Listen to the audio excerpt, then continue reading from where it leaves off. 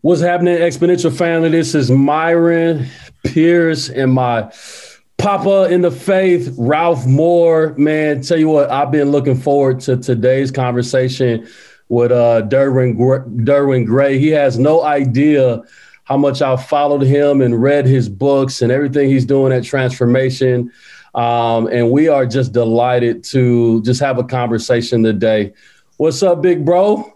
How you doing? I appreciate it. It's an honor for me to be on with you and Ralph, and I appreciate connecting and looking forward to chopping it up. Yeah, for sure, man. We just thought, man, we want to have a conversation around church multiplication. I know you know a little something about that.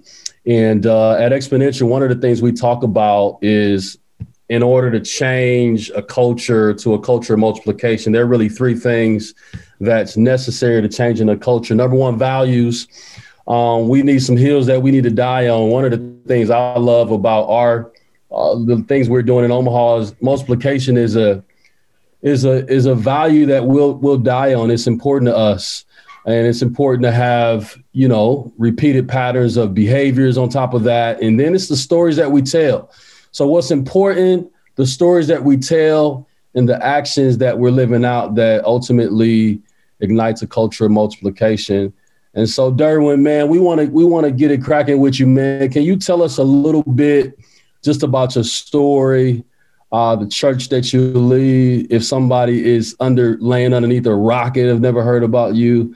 Just tell us a little bit about you, man.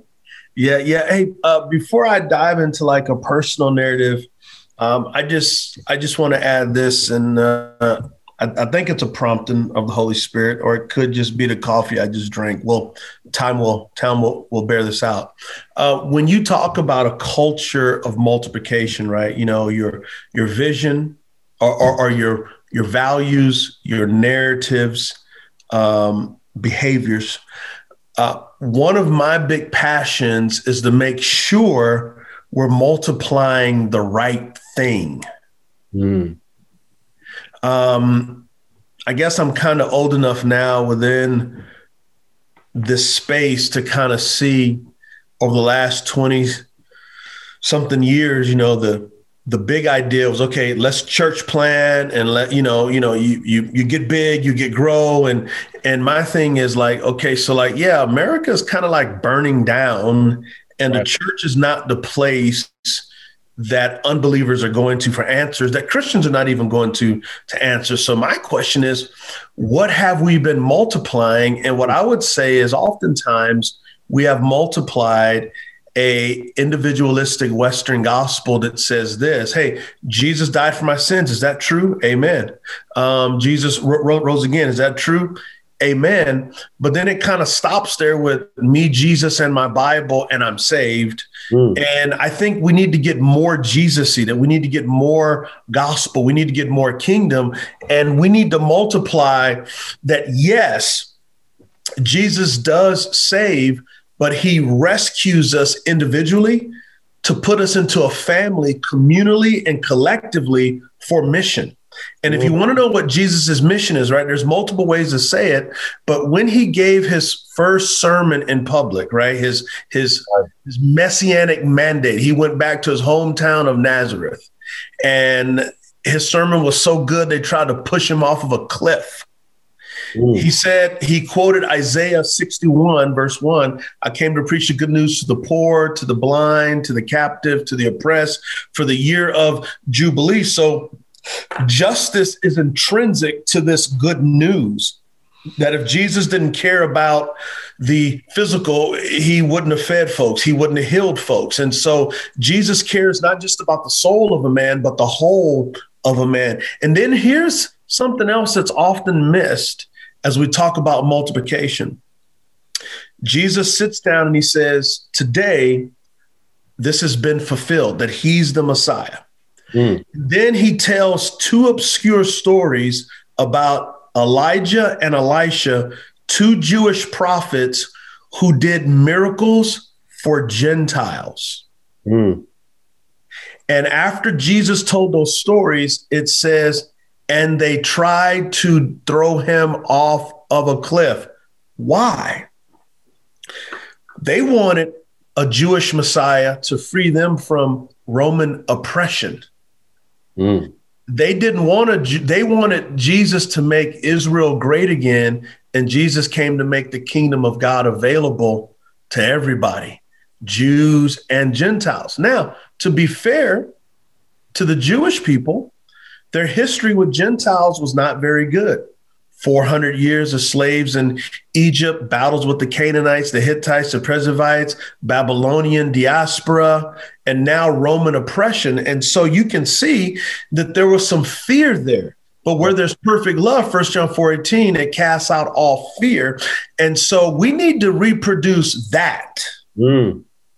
We need to reproduce churches that understand that the good news is that God not only forgives our sins, but he gives us a family of brothers and sisters with different colored skins. Mm. And this family is missional. Within missional, I believe that means justice. I believe that means evangelism. I believe that means discipleship. And so that's what I want to be a part of reproducing. And I mean, no disrespect to anybody. I don't get excited when I hear, well, this church is this big and 14 campuses. What I want to know is how many people in that church agreed with the U.S. Capitol being overrun. What I want to know is how many people in that church believed in QAnon conspiracy theories. What I want to know is, are you afraid to preach and teach about racism because you know the backlash that you would get? So you are opening up a can of worms that we absolutely need to talk about. Hold on, Myron. Let's change the narrative. We're opening up the kingdom, not a can of worms. Yeah, let me rephrase that. We're opening up the kingdom. And the reason why I said that is it goes back to what you initially said, that we need to be careful what we're multiplying. Because I think before, and it's unpacking what you said about beautifully, values, narratives, and behaviors. Because if we're going to multiply something healthy, we have to first look at, number one, what I heard you say, which I want you to unpack some more, was this individualistic Western gospel. Yeah. Let me weigh in on this before we go back to Derwin. I'm old, right? I've been around the block. And we weren't multiplying, we were copying. People across America were copying the big boys. And they started with vision. I get into fights all the time with people, not so much now because of Exponential, but 5-6 years ago. And I'll just whack them and they whack back. Which is more important, vision or values? Values have to drive, kingdom values have to drive everything that we do. And yet we've come through this thing where it's all about vision. You got to have a vision, man. And what I meet is a lot of people who want to go to a resort town or an upper middle class community, and they want to reach a bunch of upper middle class white folks. Mom, what do they say? Unchurched Harry and whatever. They got this mom, dad, 2 kids, 2 jobs. We want these people. And to me, that really turns out to be all about the pastor, not about the world or about the kingdom. And I want to add one more little thing because of what you just said, Derwin, about fear. Well, I was talking to a guy who had started a little Pray for Trump group, and he said he thought he was going to have like a dozen people. It got over 20,000 people signed up for this thing, and then he goes, "What am I going to do now? I can't bring myself to turn this into Pray for Joe Biden," which is absolutely anti-scriptural. Yes, and so here's what he said. So I'm praying for revival. And it comes right back to what you said about Jewish people versus Gentile people. We church folks have got it down to these folks are going to hurt us somehow. God, give us revival, protect us from them.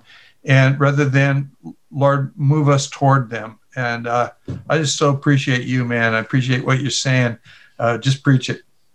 Well, I appreciate it, Pastor. I appreciate that a lot. And because you've been around the track, and the homogeneous unit principle started by Dan McGovern as a missionary in India was designed to reach the various caste systems to get them into a church. Yeah. American entrepreneurial pastors grab a hold of that, and it fit within the racialized culture to say, hey, we're just trying to reach as many folks as possible, and people who look alike, think alike, act alike, vote alike, they'll come to faith faster.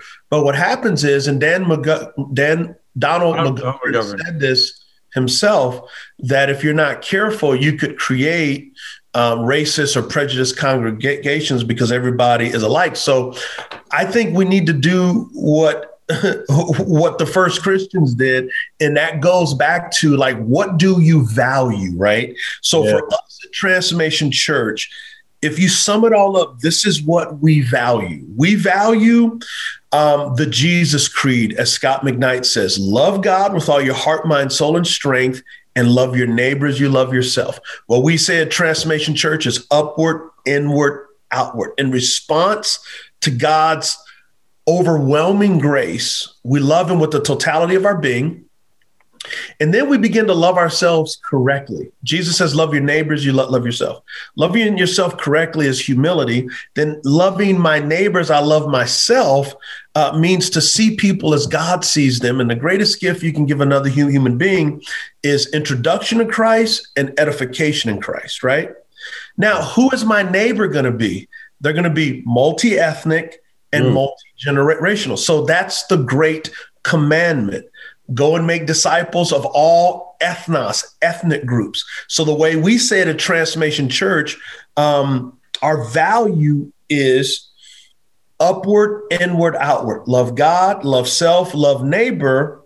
And we're motivated by the mission of Jesus to go make disciples of all ethnos. So for us, evangelism, discipleship, justice don't compete, they complete. Just as God is Father, Son, and Spirit, that type of value drives everything that we do. And for the pastors listening, this is so important.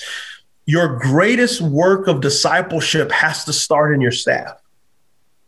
A lot of times we start with, let's reach folks, and you have an immature staff, you burn them out, you get more staff. No, it starts with reproducing within the staff. One of our staff members wanted to be a philosophy professor. He spent several years with us.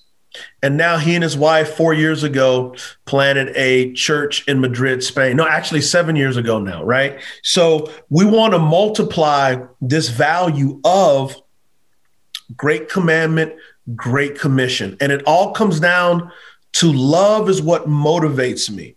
My allegiance is not to the Democrats, it's not to the Republicans, it's to Jesus. We are the party of the Lamb, not the elephant, not the dog. And so drop the mic. I'm just gonna drop the invisible mic right now, real quick. Okay, go ahead, man. Go ahead. Yeah, so that value has to seep into everything. And so, as a football player, right? Football is not just how fast you are, how big you are. For my position, my skill set as a defensive back, there were values of technique, hard work, discipline, know your role, sacrifice. So what you see, the action is undergirded by the values. And so the value of great commandment, great commission has to be immersed in everything. Every meeting we have is worship. Every strategy meeting is worship. There's moments for discipleship. There's always thoughts of who are the other, right? And there's always thoughts of where there's injustice, we want to be justice. Just this past week, we celebrated our 11th birthday. And as a way to celebrate our 11th birthday is we gave $75,000 to a ministry called Roof Above. There is a tent city in Charlotte where homeless people have built a city of tents. So we're partnering with Roof Above and other churches to build not only a hotel for them, but then mental health, addiction, all those types of things, right? So where there's injustice, we want to be justice. So those values And then you go to narratives. There's a reason why we love C.S. Lewis and Chronicles of Narnia. Right. There's a reason why we love Lord of the Rings. There's a reason why we love The Hobbit. There's a reason why we love Forrest Gump. We are wired for story. And we all are either going to live in the train of history or we're going to live in the flow of his story. So good, man. And so God's story is one of eternity past, that the Trinity, God didn't need anything. Right. So when God creates, he's inviting the crown jewel of his creation to participate in the eternal love feast, the eternal love banquet that the Father, Son, and Spirit had. Creation, and specifically humanity, is an invitation. Well, sin broke that, right? But God is still passing out invites. Right. You know? And so he goes to a man named Abram, changed the name to Abraham. Through you, I'm going to make this big, beautiful family of all the families on earth. Through Israel's history, Jesus, the true Israelite, the faithful one, comes. The last Adam comes to be and do everything we could not be and do, sacrifice himself on the cross to forgive us, to justify us, raise again from the dead to now live in and through us. And then he presents us to his Father as the promise that he gave Abraham. Right. So to lead a multi-ethnic church is not like, well, America's becoming more diverse. Obama was president, the civil rights movement. No, we are a multi-ethnic church because God made a promise to Abraham. And the good news is King Jesus came to fulfill that promise through his redemptive work. And so we have to tell those stories. If I can get on a soapbox just a little bit, people don't need good advice. They need to be submerged in a narrative. Wow, man. God's good news. And the good news is not simply a one-way ticket to heaven. The good news is heaven comes to earth through his people in all of life. You know what, Derwin, you are saying a whole lot. And if you are watching or catching a replay and you're wondering, why aren't they talking about multiplication? You just missed the last 20 minutes of us talking about multiplication. And one of the things I want to ask you, Pastor Derwin, you just hit on something. You said the what was said to Abraham about reaching the ethnos, the nations, found and epitomized in Jesus. And then the church is supposed to take that role of, or that mandate of all nations. Yes. Because that's that's the multiplication gospel right there. Yeah, God is the original multiplier. What's the hang up? What's the deficit? Why are we seeing what you just said overall be multiplied, even just domestically? Like what's the hang up? Yeah. So let me just take a little trip to scripture, right? Galatians 3:8, Paul says this: for the gospel was preached beforehand to Abraham, and this, all the nations would be blessed. So for Paul, this good news, this gospel was a redemptive work of Jesus, not just to forgive sins, but to give us a family of different colored skins. Galatians 3:14 says that Jesus is that promise. Right. And that the Holy Spirit, right? The Holy Spirit is about unity. Jesus brings us redemption into that unity for the promise of the Father. Why isn't this happening? Number one is that's hardly ever preached. That's one. Number two, the devil. The devil loves to divide.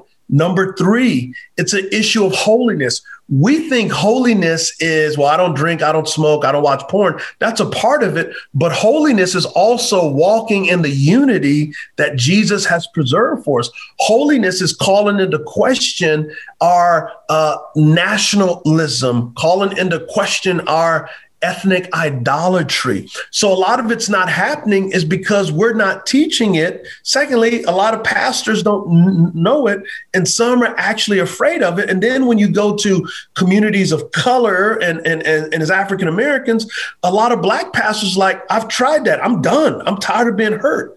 Or some of them are, I don't want to. I like it the way it is. God didn't ask me what I thought about. He didn't ask my opinion when he said, go make disciples of all ethnics. He gave me Jesus. He gave me the Spirit. He gave me himself and said, now holiness is learning to love the other. See, we have to go beyond tolerating. Tolerating says, well, Ralph Moore, I tolerate you. I don't know where in the Bible where it says, love God with all your heart, mind, soul, and strength, and tolerate your neighbor. It says, no, love your neighbor as you love yourself.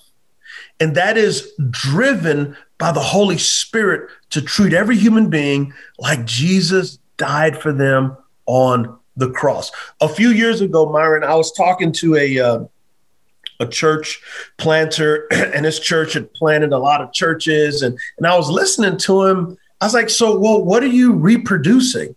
And his thing was, let's just get churches to, we're going to plant. And he's like, planting a church is like getting a plate with spaghetti and you throw it up against the wall and whatever sticks, then, that's a church plant. And I stopped him. I said, people aren't plates of spaghetti.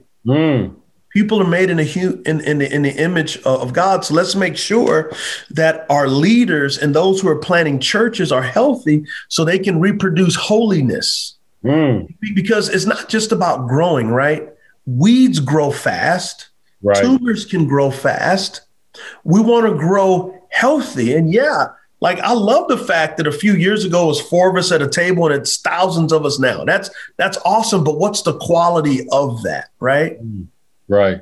So I have written a book called Building a Multi-Ethnic Church. It'll be out April 6th. And the idea is to give the theology and the best practices. But here's the bottom line, though. You can lead a horse to water. Right. But you got to drink it. So I was a coach a few years ago when my son was in high school, and there were kids.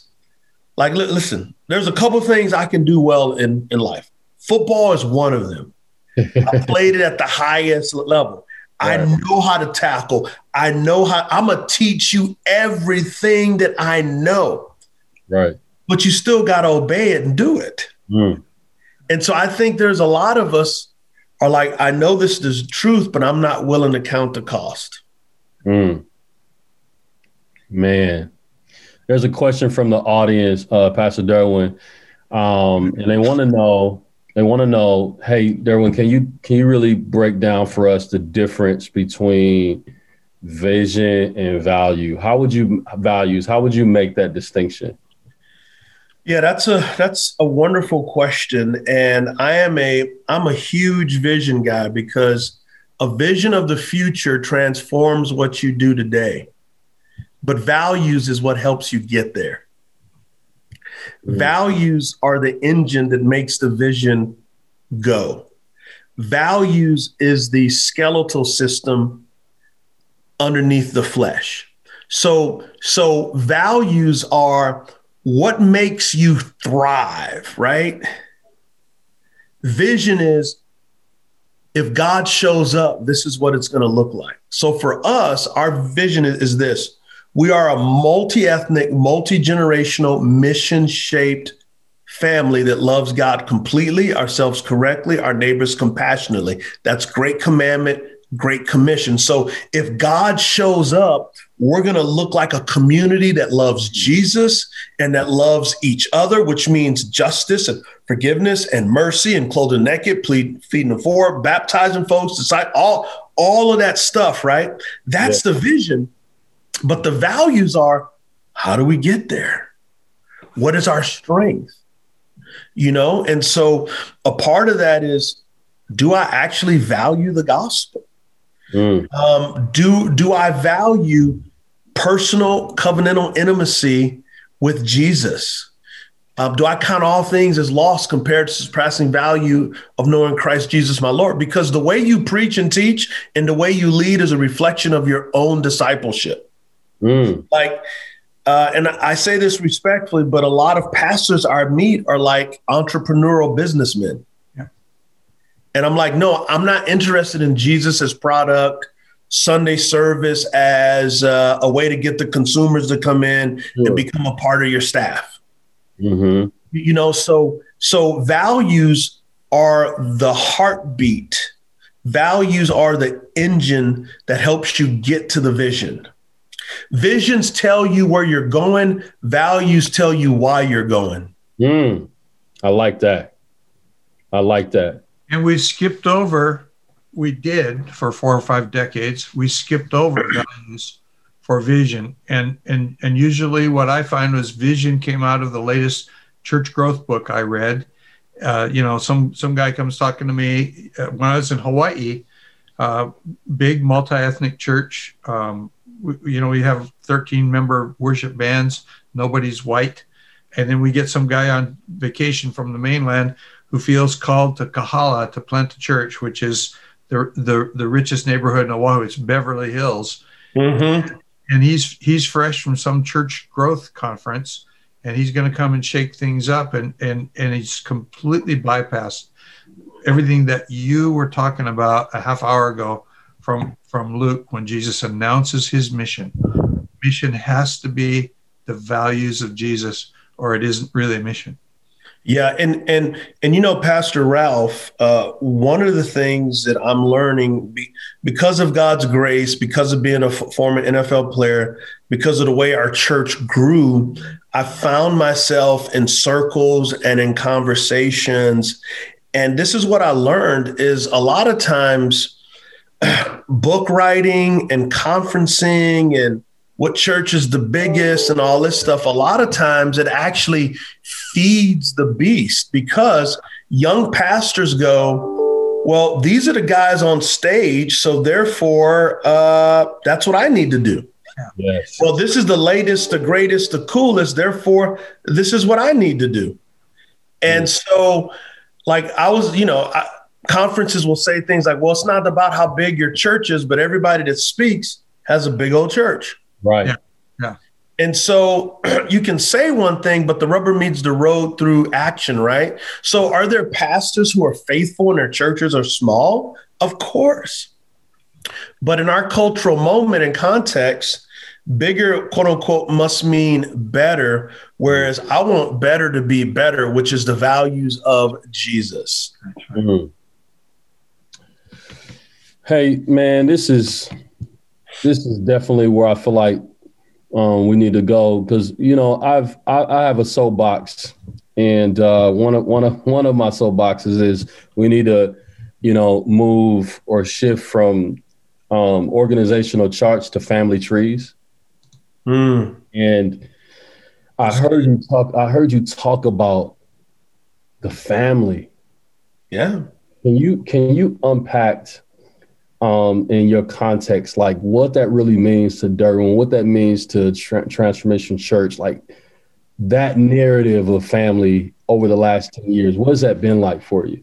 Yeah. So the first thing is that Jesus's body is the place where sin goes to die. But in his resurrection, Jesus's body is the place where all of God's children come to live. So it starts there. We are the body of Christ. Therefore, by relation to Jesus, we are brothers and sisters, not just staff and associates we're brothers and sisters. Your well-being is my well-being. My well-being is your well-being. And so one of the things that I've modeled, as well as the other elder pastors, is we're not here just to have a meeting. We're here for discipleship. We're here for worship. We're here to care for each other. We're here to encourage each other. Just yesterday, one of our ministry pastors at the church, as we were talking, I discerned some stuff in his voice. And I said, well, what does that mean? and he and his wife are going through some things. I'm like, well, my wife and I want to meet with you this week. Like, we need to have a conversation, because what's most important is not your ministry effectiveness. He's gifted. What's most important is you being a disciple and reflecting your love for Jesus by healthiness in your marriage, both you and your wife. And a lot of times, ministry people are pimped for their giftedness. Yes, sir. So whenever you see a pastor fall after years of doing the same stuff, other people were complicit. That when he or she is the golden calf that everybody else makes money off of, they will let them stay in dysfunction. And holiness and preserving God's unity does not allow that. So I try to create a family bond and living in what Jesus has already created. I have no interest in wanting to run a business with employees. I want to be the family of God and this local expression for the glory of God. It takes work. Isn't that what, like, you talk about the golden calf and the gold standard? I'd like to know, like, from you or even Ralph, because there's such a magnet, the magnet of and it makes me, I'm gonna just keep it 100. Like, it makes me mad when I'm scrolling on IG or Facebook and I see grow your church to 2, and I'm not knocking nobody, but like, grow your church to 200 people, like how to break the growth barriers. Yeah. And it like frustrates me, because it sets this standard of like, this is what's better. Like, this is what's better. This is what it means to be better. And I'm talking to young pastors now, like, how do we refrain from multiplying that type of golden calf? Yeah. Right now. Yeah. So our church is probably 7,000. Our first few years, we would get an outreach magazine. I just stopped. Right. So I want our church to be as big as possible, to plant as many campuses and churches as possible, because there is nearly 8 billion people on planet Earth, and I want all 8 billion to know Jesus. So none of our churches can be big enough. It comes back to values. Yeah. If your values are rooted correctly in the soil of the gospel, you can grow big and you can grow healthy. If your values are not, you're going to short circuit your way to get there. Here's my issue, just like with you, is breaking through those growth. There are some things that you can do to help. What I want to know is what's underneath it to make sure your heart isn't worshiping a calf because you want to be the next such and such. Right. What do you think, Ralph? Ralph, I know you're so humble. That's one of the things I love about you since I first met you, man. It's like a lot of times a lot of people don't even know the great things that are happening in America, Japan, I mean, all over, and don't nobody even know that, like, you're behind it. How have you, Ralph, like, refrained from indulging that calf, and maybe speak to us about times that possibly you did give in? Like, talk to us, man. We I started out as a young person without a lot of, I went to a Bible college, and at that college, there's all these people who can sing, they can dance, they can play the trombone, they can do something, and I can't do any of it. I wanted to be an architect. I got drafted to be a pastor. I didn't want to be a pastor. And so I was in a denomination I was in the biggest church in the denomination, which was 1,300 people. And in those days, that was pretty big. We're talking about back in the 60s and 70s. And I came out, so my lifetime extreme, if we put vision over values, would be that there'd be 200 people in a church that I pastored. That would be a big deal for me. But I got soaked up in the book of Acts, and I started to realize that the church I saw in Jerusalem didn't obey Jesus until Acts chapter 8, when they got kicked out of town by persecution. Mm-hmm. So their values, they were screwed up. somewhere they were screwed up. Then I began to think they're immature, and maturity happened with, and with church planting, multiplication, all that. So I just decided I got this limited skill set, whatever you want to call it, spiritual gifts, whatever, and I can best multiply my life by investing in other people and just, helping them. And so I was 20 years old. I wasn't yet a pastor. I was helping a guy start a church. I was pulling weeds in the yard, and I kind of laid out this plan. I'm going to start 5 to 7 churches in my life, which isn't where I went, but in each church, I'm going to raise up a young person to be my disciple, probably send him to a Bible college, because that was the model in those days. And then he'll take my job and I'll go start all over. So that's twisted. And so like there's 2 things. Right now I got a package sitting on my desk that's going to Kenya. And it's a bunch of Todd Wilson's books and a couple of my books and some of Dave Ferguson's books. I just try to sponsor people. And the guy in Kenya, we made disciples of our staff, just like Derwin's saying. I think it always starts with your staff. And then each staff member had to have a group of like home group leaders that he was discipling, and then it went from there. Well, we had a bunch of them at the level of, plumbers and eye doctors and, machinists get together and start doing an eye clinic in Kenya. And they went down and taught this guy how to multiply his church. And now he's up to like 12 churches, dirt poor, main churches like, adobe blocks with tin roof over it, that kind of thing. I got a friend in England that's another huge success story. When and you know him, Sureka Hulagale. He's a Sri Lankan who went to England as an engineer, and ended up starting a house church, and the house church outgrew him.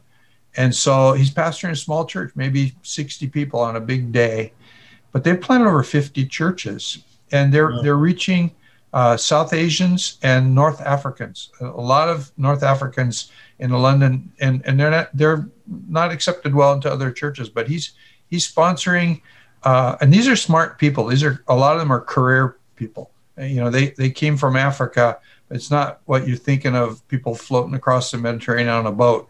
These people were flown in because there's somebody special to do a job, and they're planting churches. And so I don't know how to really directly answer your question, but I can tell you is I've gotten a lot of satisfaction out of watching, I guess what Todd says, my fruit grow on somebody else's tree. And I think if you really come back to the Great Commission, it really is about making disciples who make disciples, and not about making converts who come here and we preach. Hello. Why don't y'all speak to Derwin? Could you speak to this? It's really good, Ralph. How does a pastor, a leader, who, as a result of hearing this discussion, realize that what he is multiplying or wants to multiply isn't representative of what we've been hearing today? How would you recommend, what are the steps that he or she needs to take at a value level to begin moving from value drift into kingdom value, so that they can multiply something healthy? Yeah, the first thing I would say is don't beat yourself up. Jesus has already gotten beat up.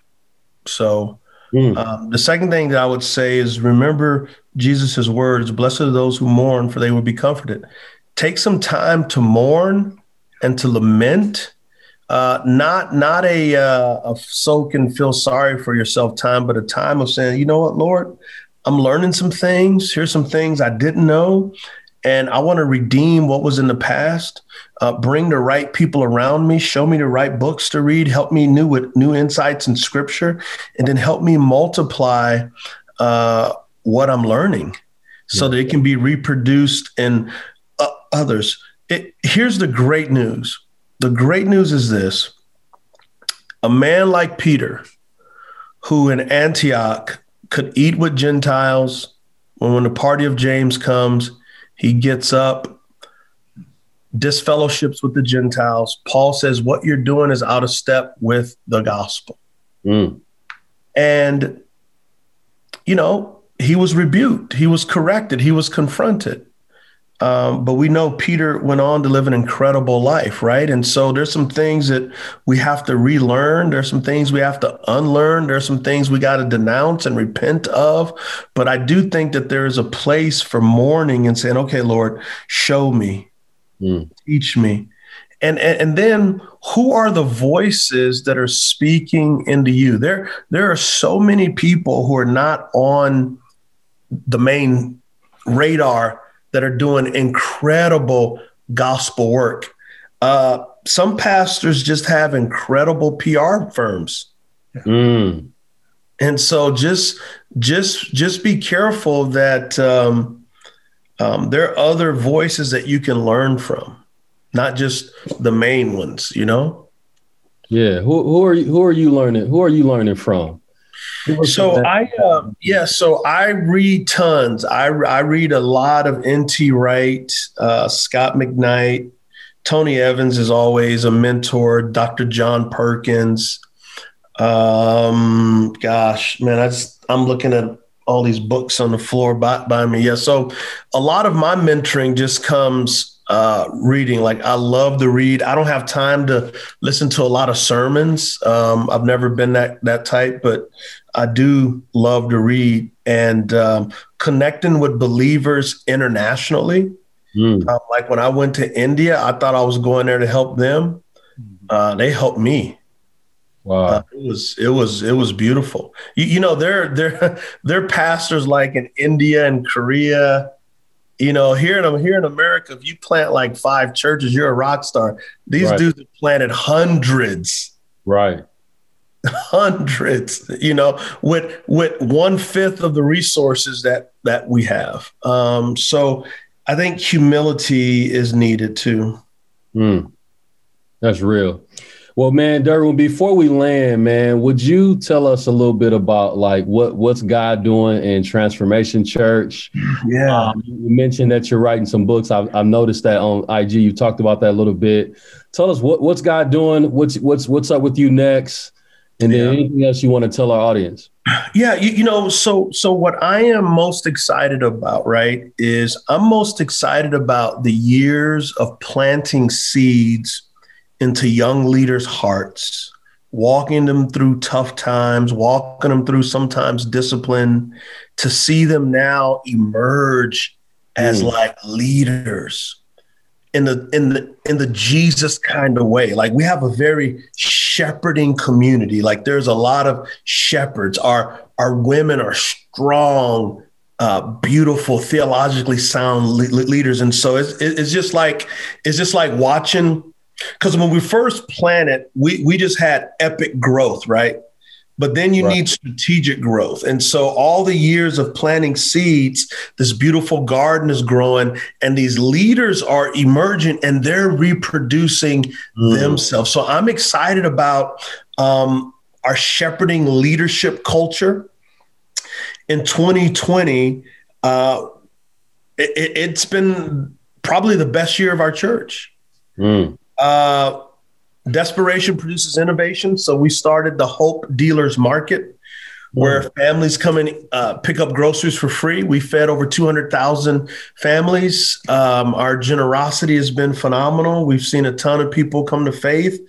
On a personal level, I feel like I'm growing as a husband and as a dad. And I wrote a best-selling book that dropped last June called The Good Life. My book, Building a Multi-Ethnic Church, which I would encourage everybody to get, comes out on April 6th, because that'll give you the theology and practices to do what we've just discussed. And then right now, I'm in the process of writing a book with Tyndale that'll be out in 2022 entitled, Does It Have to Be So Black and White? Finding a Way to Heal Our Racial Divide. And I'm starting with Jesus, and I'm just working through the Bible to show that this is a theological issue, but here's some practical things. And so I have formed it around 5 values. I'll see if I can remember them by heart. Worship, that our ethnic unity is an act of worship. The other one is we're called to guard the unity that Jesus already got for us, right? Holiness, that's us being conformed to the image of Christ and Christ purging this other stuff out of us. What is that, 3? Yeah. Worship, guard, preserve. There's 2 more, but I've been up since 5, so I can't remember what they are. It'll be out in the book. It'll be out in the book. I'm so glad you closed it that way, because I want our audience to know, hey, listen, any culture that's worth building, that God wants us to build, I love what you just said. It begins with values. And are those values, can we find them in the new covenant narrative? Yeah. Okay. I got it.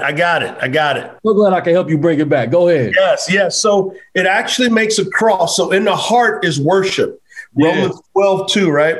Yep. Vertically, it's justification. Everybody who calls the name of the Lord, Black, white, Asian, Latino, male, female, is declared righteous. Unity. Jesus preserved it. He secured it. We're called to guard it. And then number 5 is holiness. We're called to live it.